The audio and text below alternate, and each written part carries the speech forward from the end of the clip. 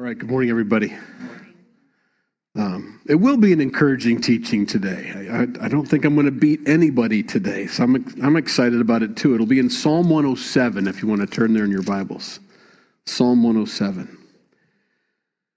Tonight at the Bridge, we'll be doing a worship night. That's at 7 o'clock, joining them in their worship night. They've asked our team to come, and I think they invited us. If not, we're coming anyway. I don't know. So we'll be at 6? Did someone say 6? It's not at 7, it's at 6. If you come at 7, you're going to miss it. It was 6 o'clock at the Bridge. Join us for that tonight if you're available. And then today's the last day to sign up for the women's luncheon. If you'd sign up, then we have our head count and we'll get our food ordered and all that. And that's out there. Teen night, March 26th, 5 to 8. Drop off at the community center. They're going to be doing those fun things there. So. And we'll keep reminding you of that as we get closer. The next potluck is April 2nd. And then Good Friday service, Easter Sunday service, sunrise, as well as the 9 and 11 if you can't make it to the sunrise. Many Christmas. We've got a lot going on, don't we? April 15th, 7 a.m. Join us for that. Jerry Veer will be sharing with us that morning. And okay, now we're going to get into the text this morning. So that's good. A lot of stuff going on.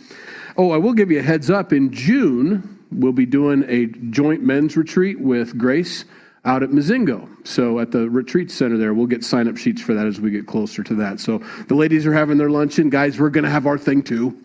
So there you go. All right, let's pray. Lord, we thank you for your word and the opportunity to study it and to be encouraged by it and to have your rod and staff comfort us as JC prayed.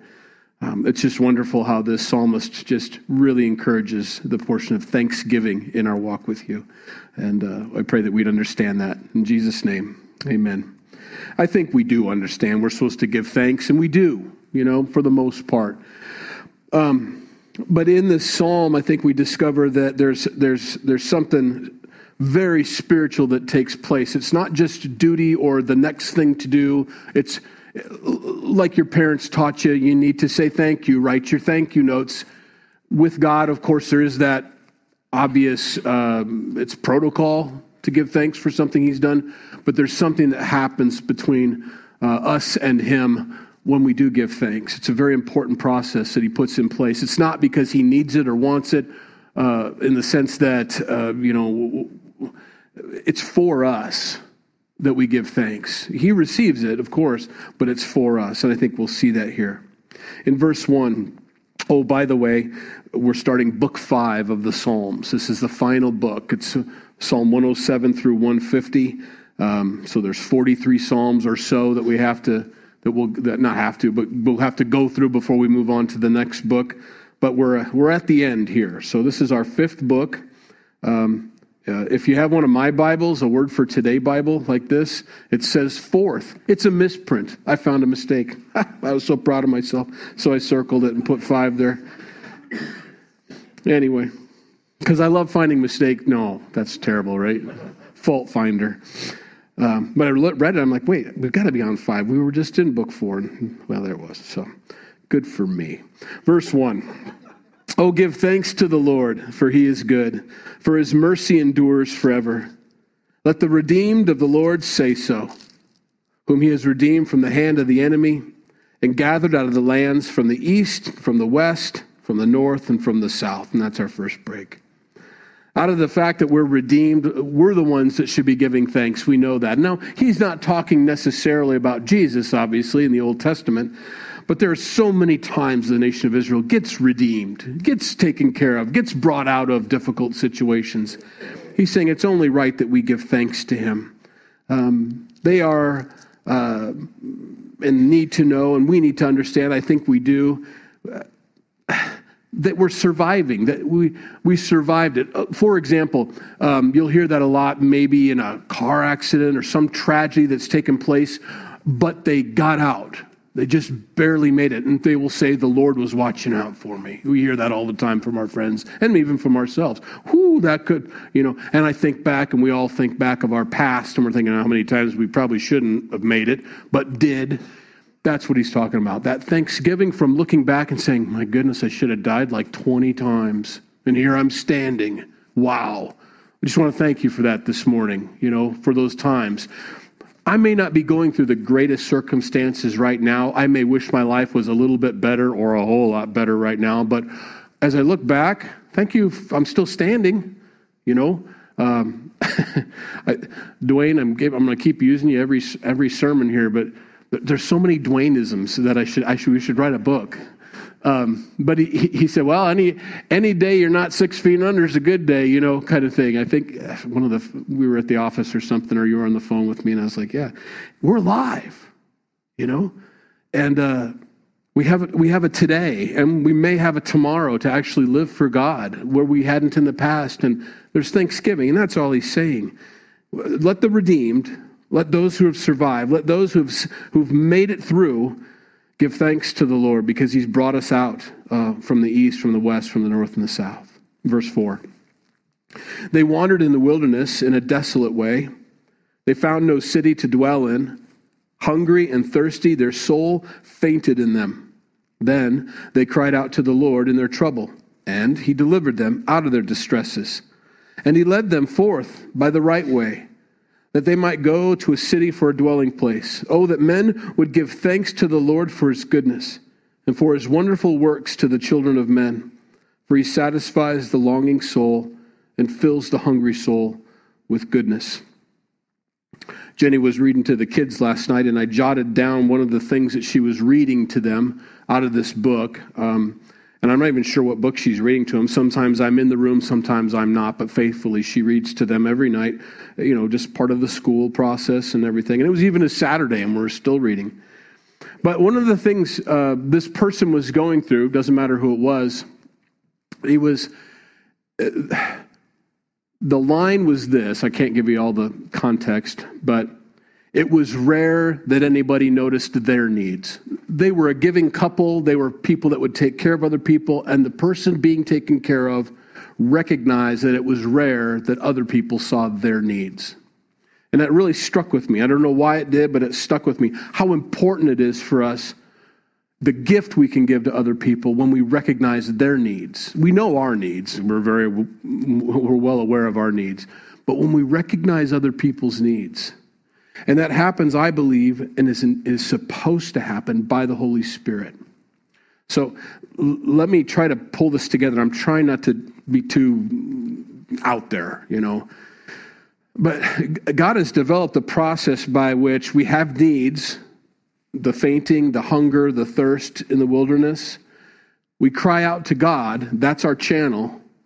And he meets our needs, sometimes through other people, sometimes by himself. Now, in the wilderness, he just gave him manna. He just brought him quail. He just gave him water himself. No one was delivering that by, like a casserole pan, But how he works now and still wants to work in his church is that same way. As much as I want to just tell everybody what my needs are to see if anybody can meet my needs, that's not the process that God has put in place. He tells his folks, I want you to pray in the closet. I want you to be quiet about it. I want you to keep your needs between me and you, because your Father he knows your needs before you even ask. And yet that's the channel I want you to take, because when that goes up, you're close to me. You're in contact with me. We're having the fellowship we desire. And then I can look for someone who's looking at me to see if by the Spirit I can lead them in a direction where someone else might have needs. It's not a very efficient process, to be sure. I mean, it'd be much easier for me to walk up to one of you and say, you got $5, But that's not how God wants to work. He wants to be in the middle of that. He wants that channel.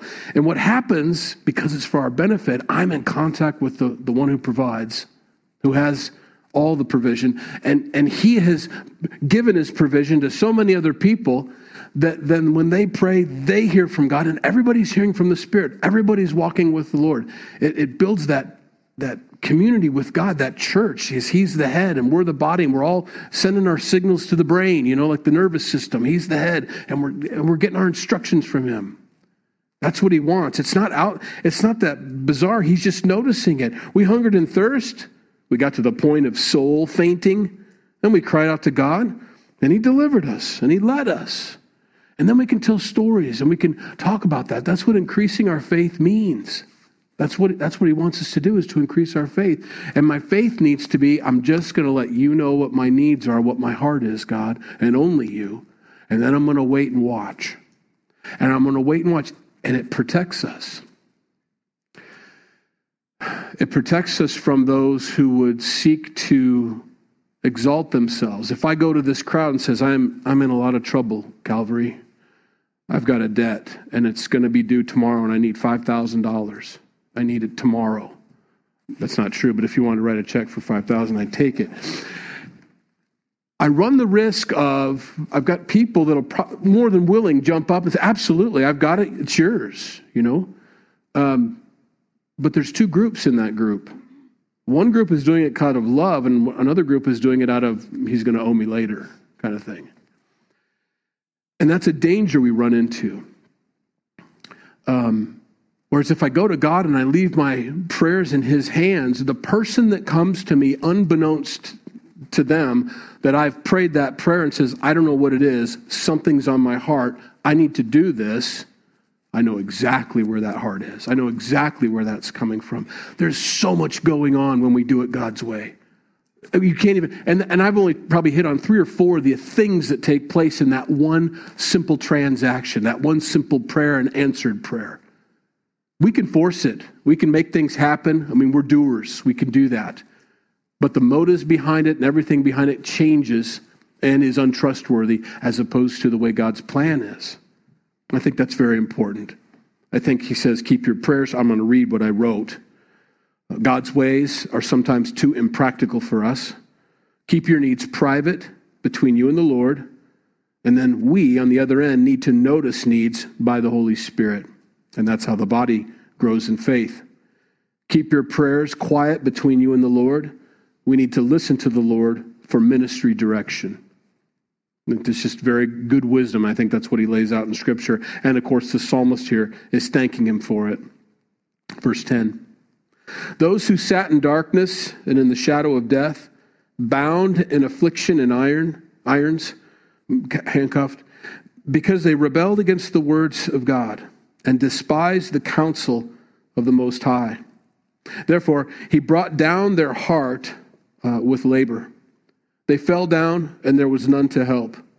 Then they cried out to the Lord in their trouble, and he saved them out of their distresses. He brought them out of the darkness and the shadow of death, and broke their chains in pieces.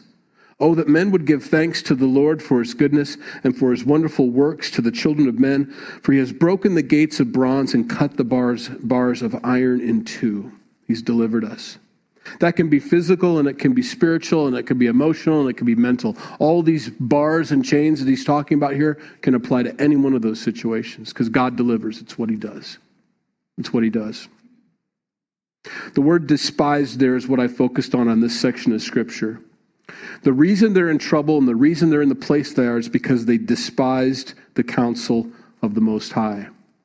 They knew what they were supposed to do. They knew what his word says, but they despised it. So I looked it up just to get some more words for it. The word there means, and even in your center column reference, it'll say scorn. Scorn. That's a word that isn't used very often even. To scorn somebody, what does that mean? Well, let me give you some. It's to have contempt for, or there's derision. What, hell hath no fury than a woman scorned? Is that the phrase that we use? We know what that means. A woman who's been used, a woman who's been promised, a woman who's been left thinking. And the other side of it, the man looks and says, not going to do it, not going to follow through. I know what you want, I know what you need, I know what you expect, and I'm not going to do it. That's a scorned person, okay? God feels scorned. There's scorn when we don't do what his word says. I don't know that we look at it that way. A lot of people look at the Bible as a bunch of good advice that they can take or leave, and it's not that. It is God's word, and it's meant to be not despised. It's meant to be not scorned. It's meant to be not contempt. The opposite of these things, and I have another picture I need to pull up here so I can, because I had to, there we go. Let's try that. And then I'm blind, so I have to get you don't need to watch me do this. I'm trying to get there. It says this, the opposite of it is to admire and respect. To admire and respect. And I would add to that then, because he's talking about his word, when you admire and respect something, you do it. You do it. And that's what keeps them out of the troubles that they're in, is if they do it. So the word despise there is scorned. Call it what it is in my life. When I hear God's word or I know what it says or I've been taught and I just say, nah, I don't think that's true. That's scorning, and God sees it that way. And it will put you, that scorn, into a difficult situation to where you need to cry out. And God is faithful and merciful, which is what this chapter is about, mercy. He'll help you. Even though it was because of your scorn of his word that got you into trouble, he'll help you. But please, I think the message here is to learn from it and don't scorn his word anymore. Because it's going to happen again if you continue to scorn it. And so we need to be careful. And I think that's why he writes the song. They're in trouble. They rebelled against the words of God, and they despised what he said, and they found themselves in a whole bunch of trouble. So that's that. Verse 17. Fools, because of their transgression and because of their iniquities, were afflicted. Their soul abhorred all manner of food, and they drew near the gates of death. Then they cried out to the Lord in their trouble, and he saved them out of their distresses. He sent his word and healed them, and delivered them from their destructions. Oh, that men would give thanks to the Lord for his goodness and for his wonderful works to the children of men.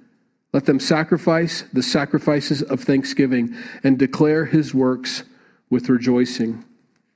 He hits on something here that when we do pray and give thanks to God, you are sacrificing your pride. When you're thanking God for doing something for you or for anybody doing something for you, that is a sense of humility. And I know what you've done for me. I couldn't have done myself, And so I thank you for that. And that's a humble thing to do. And sometimes it can be a sacrifice. I don't know that he means it that way. Like, oh, I guess I have to say thank you. It's such a sacrifice for me. It's not what he means. But it's as my life is given as a living sacrifice unto the Lord. It's not a burden. It's not troublesome. It's an offering of thanksgiving to God for what he's done. That's what he means by this. It's not a drudge to us. It's a drudging. It's wonderful. In verse 20 is the portion that I picked out to focus on. He sent his word to heal them. Now, this is Old Testament. So what he means by this is the prophets came and shared what his thoughts were, what he wanted to do. There was usually the prophets either had a corrective message, but oftentimes there was a repentance message and what to do next.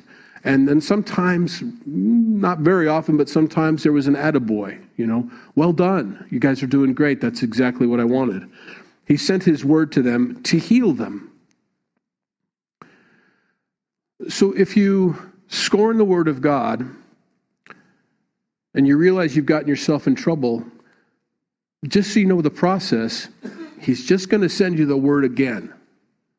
And what you do with that word this time is what's going to save you and help you. You're not going to avoid it. I think a lot of people want God and godliness without him. I want Christianity, but I don't want all the stuff. You can't have that. He is who he is. His blessings come from who he is. I can't have the benefit of a relationship with God without him, you see. So although I've despised his word, that's gotten me into trouble, and I've cried out, and I'm sending help and healing by my word. And so now you have to do that again. And so that's what the prophets would do. I'm here to tell you how you got into trouble. God says, thus says the Lord. Now, here's what it says in Matthew chapter 21, verses 33 through 41. Jesus shares a parable, and it refers directly to this. Here another parable. There was a certain landowner who planted a vineyard and set a hedge around it, dug a wine press in it and built a tower, and he leased it to the vine dressers and went into a far country. Now when vintage time drew near, he sent his servants to the vine dressers that they might receive its fruit. And the vine dressers took his servants, beat one, killed one, stoned another. Again, he sent another servant, more than the first, and they did likewise to them. Then last of all, he sent his son to them, saying, they will respect my son. But when the vine dressers saw the son, they said among themselves, this is the heir. Come, let us kill him and seize his inheritance. So they took him and cast him out of the vineyard and killed him. Therefore, when the owner of the vineyard comes, what will he do to those vine dressers? And they said to him, he will destroy those wicked men miserably and lease his vineyard to other vine dressers who will render to him the fruits in their seasons. Of course, the parable is speaking of the prophets that were sent to the nation of Israel. That was the word of God and how he meant it. But then Jesus came, the Son, the word of God become flesh, which we read in John 1:14. The word became flesh and dwelt among us, and we beheld his glory, the glory as of the only begotten of the Father, full of grace and truth. If they won't hear my prophets and my word through my prophets, my servants, maybe they'll hear my son, but they didn't. So it's prophetic that Jesus would die on the cross. God's word is meant to heal us, just like Jesus is meant to heal us. I think we understand that a little better, that the cross, the crucifixion, the death, the resurrection, all these things play in our salvation. But to understand the motive behind God sending his son is very important. And we see that in this psalm. I'm sending him to heal you. It's for your benefit. It doesn't do me any good to see my son on the cross, but it does you great good. And to not receive his word, Jesus on the cross, is to be a fool, is to be one that sees and recognizes their problems as something that's come from not obeying God and crying out to the Lord, but I've sent my son. Yeah, but I don't want your son. I want something else. Save me another way, the world says. We will not have this man rule over us. We're not going to have him as our Savior. He's not going to be my Lord. Just do it a different way. And he won't. It's by his word that he heals us. And that's who he sends. And so when you reject Jesus, which they did and the world does, he's going to do it again. When the world cries out during the Great Tribulation period, oh God, help us or do something, or guess what he sends? It's his word again. You need to believe my word. You need to do that. You cannot escape this. It is the only answer. There are no other solutions. There's no plan B or plan C. And I emphasize that this morning because in a crowd like this, you never know if there's someone who's never made that commitment to Jesus. They've never believed that. They're coming because they just want to get fixed for now. They've run into another problem in their life. Yeah, it's probably because I didn't obey God in the past and I find myself down this road of sin and here I sit in trouble. God, help me, deliver me. But don't send me your word. I don't want to hear your word anymore. I don't want to hear that. There's no other plan. There's no other way out of it. When we give advice, when people ask us our opinions as Christians, we have to give them the word. If God only sends his word, that's the only thing that should be helping other people out of our mouths is his word. That's the answer. They may not want to hear it. They may know, oh yeah, I hear that all the time. You'd be surprised how many times people come and say, can we get some counsel? Sure. But they already know what I'm going to say because they've already read it. And so when I say something they've read, they don't even let me finish the verse before they say, yeah, I know all that. And I don't know what to tell you.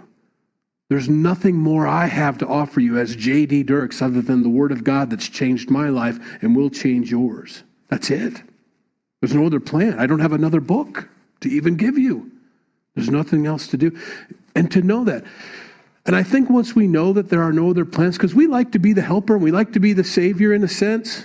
We like to have the solution and have people jump out of their situation and say, I did it. I followed your advice and it worked. We like that. And so when we see them reject the word of God, oftentimes we try to figure, well, maybe there's something else I can share with them. Something from my experience, something, No, they've rejected the only help. They just have. You haven't done it wrong. They're just refusing the word of God again, and they're going to go around that mountain. And sometimes you have to let them go around that mountain again. That's a hard thing to do, but sometimes you do. I just want to encourage you, you're not doing it wrong because they didn't get fixed by your giving them the word of God. They're just not receiving the word of God and doing it. That's just it. It's not your fault. You're not doing it wrong. So, verse 23. Those who go down to the sea in ships, who do business on great waters, they see the works of the Lord and his wonders in the deep. For he commands and raises the stormy wind and lifts up the waves of the sea. They mount up to the heavens and they go down to the depths. Their soul melts because of trouble. They reel to and fro and stagger like drunken men and are at their wits' end. Then they cry out to the Lord in their trouble, and he brings them out of their distresses. He calms the storm so that its waves are still, and they are glad because they are quiet. So he guides them to their desired haven. Oh, that men would give thanks to the Lord for his goodness and for his wonderful works to the children of men, and let them exalt him also in the assembly of the peoples and praise him in the company of the elders. At the end there, he says, when you praise him, when you thank him, to do it publicly so that he gets credit and the other ears around you hear it. I mean, that's part of us getting out of problems and difficult situations, is so that he can be exalted in that situation. I had no way out. I was praying to God, and all of a sudden he delivered me. I thank God for what he's done for me, and to not be ashamed of the fact that it was your Father in heaven that helped you out of that. And then they hear, and that the word spreads that way. Of course, I'm focusing on verse 29 as we go through this. He calms the storm so that its waves are still. Then they are glad because they are quiet, and he guides them to their desired haven. I can't help but think about all the storms that the disciples went through. And the reason the disciples were so amazed when Jesus quiets the storm, they know this psalm. This psalm talks of only one person, God, Yahweh, Jehovah, right? The Old Testament God. And they see this verse coming to pass on their boat with this man. They know who he is. Whoa, this is him. You know, the connection's made. They understand that. In Jonah chapter 1, verse 12, if you don't know the story, he's a reluctant prophet to the Ninevites. He does not want to go to this heathen nation. This heathen nation hates Israel. He's a prophet of Israel. The last thing I want to do is tell them how to get saved. I pray for their death every day. It doesn't say that, but that's kind of his. He does sit on top of the hill at the end waiting for God's wrath to come down, and it doesn't, and he's disappointed. So I don't think I'm stretching it too far when he hoped their death. So he runs from his mission that God has given him. I'm not going to Nineveh. And of course, he's on this boat and the wind and the waves, right? Or throwing the boat around, and everybody on the boat thinks they're going to die. And they start thinking about what they need to do, who they need to sacrifice, all these things. He goes, don't worry about it. I know what the problem is. It's me. You throw me overboard. Let's read it. And he said to them, take me up and cast me forth into the sea, so the sea shall become calm unto you. For I know that for my sake this great tempest is upon you. You imagine that? So mad. It's like he has two options.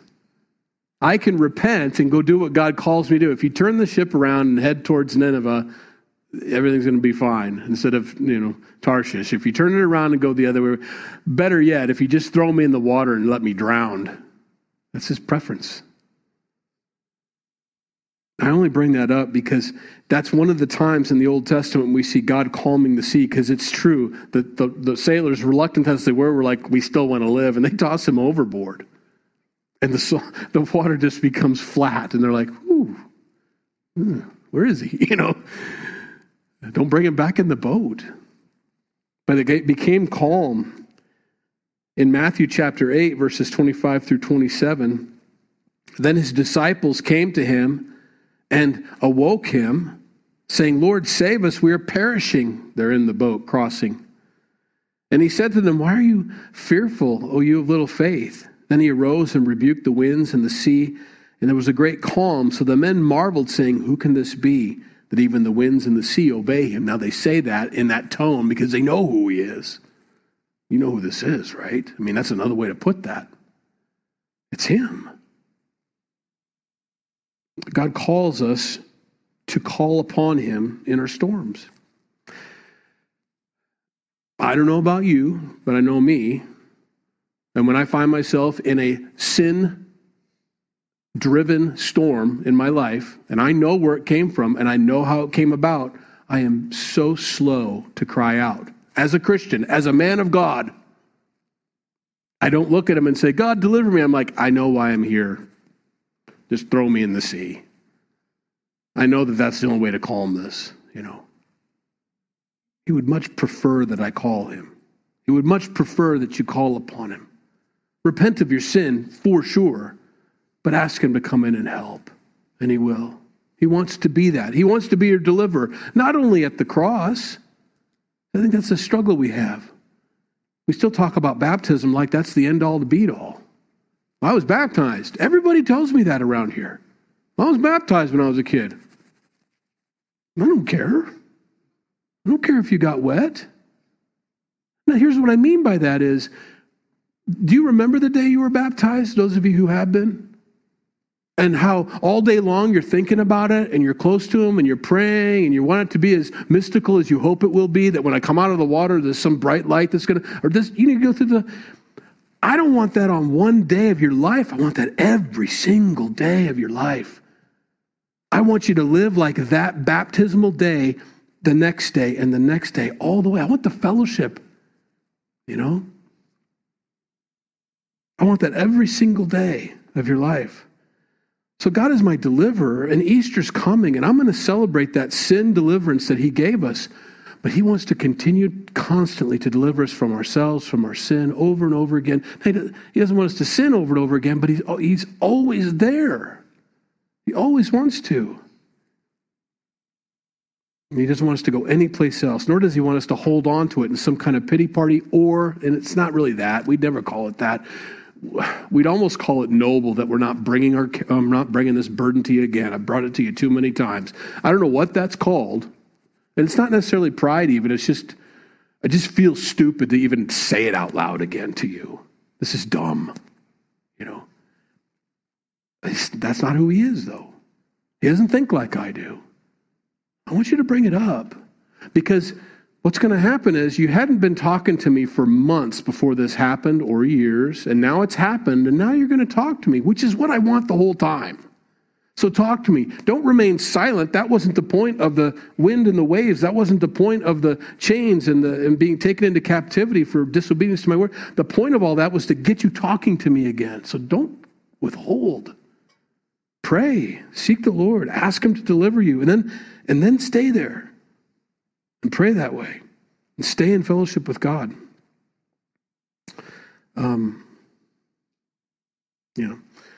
33. He turns rivers into wilderness and the well springs into dry ground, a fruitful land into barrenness for the wickedness of those who dwell in it. On the opposite side, he turns the wilderness into pools of water and dry land into well springs. He makes the hungry dwell, that they may establish a city for a dwelling place, and sow fields and plant vineyards, that they may yield a fruitful harvest. He also blesses them, and they multiply greatly, and he does not let their cattle decrease. God does both of these things. Do you remember when Abraham and his nephew Lot were having a difficult time, right? Their herdsmen were arguing all the time, and we need to divide up. But our guys keep running into each other at the well, and it's not a good thing, Nobody's happy. They're starting to fight. So Abraham said to Lot, you pick. You want to be up here, you want to be down there? And down there is Sodom and Gomorrah. And if you read the text, he says, and he looked and he saw that it was a well-watered valley, beautiful, green, and lush. I mean, we're talking the best river bottom, maybe. That's a good word for us Midwesterners to understand. Just really good soil, good land down there. Of course, Lot chose that. But in their rebellion and in their wickedness, that land no longer looks like that anymore. And this is a perfect picture of that. As Lot was brought out with his wife who didn't quite make it out, and coming back up as the angel said, you need to get out of here. The wrath of God's coming on this lush, green, beautiful, very prosperous part of the world.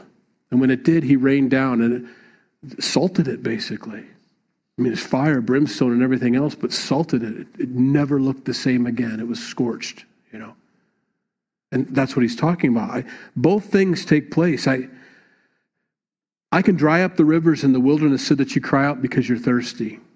Or When you're thankful and you have a relationship with you, I can take any wilderness you're in and I can make pools come out of it. That isn't the issue. My circumstances are not the issue. It's my relationship with God and my conversations with him. That's what changes. Or lack of my conversations. That's very important. So, in Haggai, verses 1, 5 through 7, he writes, "Now therefore, says the Lord of hosts, consider your ways. You have sown much and bring in little. You eat, but do not have enough. You drink, and you are not filled with drink. You clothe yourselves, but no one is warm. And he who earns wages to put them into a bag with holes. Thus says the Lord of hosts, consider your ways." He bookends it. That truth that we're existing in. You know, it doesn't matter how many clothes, I'm always cold. I keep working overtime and then something comes up and I lose all that money that I thought I was going to gain. I was going to put all that time and a half away and then that broke, you know. A bag with holes. Doesn't matter how much I make, it just keeps spilling out into the world and I never gain, I never get ahead. All God is saying is consider your ways. Are you being dried up? Because he's trying to get your attention again? Have you moved away from him? Is fellowship secondary? Is reading the word secondary? Is prayer secondary in your life and something's become more important? And you find out that thing that becomes more important is no longer producing for you what it did? You begin to wonder why? Consider your ways. Consider your ways. Verse 39, then we close here. When they are diminished and brought low, through oppression, affliction, and sorrow, he pours contempt on princes and causes them to wander in the wilderness where there is no way. Yet he sets the pool on high, far from affliction, and makes their families like a flock. The righteous see it and rejoice, and all iniquity stops its mouth. Those that used to make fun of the poor aren't making fun of them anymore, is the idea. Whoever is wise, and you can contrast that with verse 17 that says the fools are caught in their transgression and affliction. Whoever is wise will observe these things, and they will understand the loving kindness of the Lord. All these afflictions, that's the loving kindness of God. You can keep it. That's not what he means. The afflictions come because of our lack of relationship with him. We love God, but we don't want God. I'll give you an example of this. It's a horrible example, but, well, that's what I came up with anyway. I run into the difficulty as a pastor of people calling me saying, "Hey, would you marry us?" I don't know who you are. Well, yeah, but we could do counseling or something like that. My first question to them is, why now? What church do you go to? Well, we don't go to church. Okay. So I know where you guys are all going in your mind, but you need to be gracious and loving. You need to reach out to these people. They're supposed to be coming in. We're getting there, and we'll do that. But there needs to be a confrontation that takes place. Why are you reaching out now for God to be in your wedding? Will he be in your marriage? Or do you want the quaint church wedding, because that's what family expects, but that you're going to live like the devil and raise your kids in a home that's like hell, which you don't think that because you've lived in it. You've lived in your sin for so long, you don't even know what hell is, but you're living it. We need to have a conversation first. Where's your church? Where's your pastor? Well, I've never needed God until I wanted to get married. Then I got to thinking I got to have a church wedding. Oh boy, probably should have been going to church. Need to have that conversation. That's all he's ending with here. I know that sounded harsh.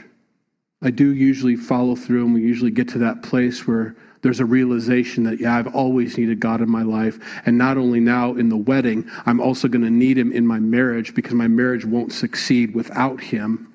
You know, we get there. I don't want you to think I just leave him there. Well, where's your pastor? Click. Yeah, showed them. No, I follow through and finish the thought. But you need to have that conversation. Whoever is wise will observe these things. They'll notice these things. They'll see these things. They'll see the truth of this section of Scripture, and they will understand the loving kindness of the Lord. Yes, I want to be in your wedding. Of course I do, God says. But I don't want you to leave me there like you did with your baptism. I want to be with you every single day of the rest of your life. I want to lead and guide you your whole life, not only at baptism, but from then on. It's no longer I that live, but Christ live in me. I'm dead to myself and I live for the Lord. That's what baptism means. Did you? I made vows to my spouse, this, that, and the other thing, until death do us part, And that's a two-sided thing, I understand. It doesn't always work out the way it's supposed to because one side doesn't keep their part. But that is the promise before God. And if God is left in the home and both are seeking the Lord's heart, then you're going to have a wonderful marriage. But that's the only way you're going to have a wonderful marriage. Likewise, the writer here is just ending with that note. Whoever is wise will observe these things, and they will understand the loving kindness of the Lord. Let's pray. Lord, we thank you for your word. We thank you for your loving kindness. We see these things. We observe these things, and we have thankful hearts for you this morning. Lord, for those this morning that have never made this commitment to you or made this connection with you, that you want to be not only a part of their lives, but you want to be their life. You want to lead and guide them every day of their life. Lord, today they want to make that commitment to you. Thank you for dying on the cross for our sins. Thank you that you saved us, that you loved us, that you stepped in and released us from the bondage of our sin, from our shame, from our guilt, from our sentence of death. You took that all away at the cross, and we thank you for that. And as we acknowledge that this morning, we also want to make you Lord of our lives, not just our Savior that happened once for all, but Lord. That we wouldn't follow the dictates of our own hearts anymore, but we would follow your word, your precepts, your leading of the Spirit every single day for the rest of our lives. We give you our lives because what brought us to you was the fact that you gave us yours. And so we give ours back to you. Let us be a living sacrifice to you. Let us walk with you every single day, honoring you, bringing glory to you, obeying your word, listening to your precepts and receiving them and doing them, and to not be rebellious. I pray that you bless these folks today as they go. In Jesus' name, amen. If you need prayer before you go, please come up. We'd be glad to pray with you. Jenny will be over here for you ladies if you're more comfortable with lady, and I'll be in the middle here and so on. Thank you.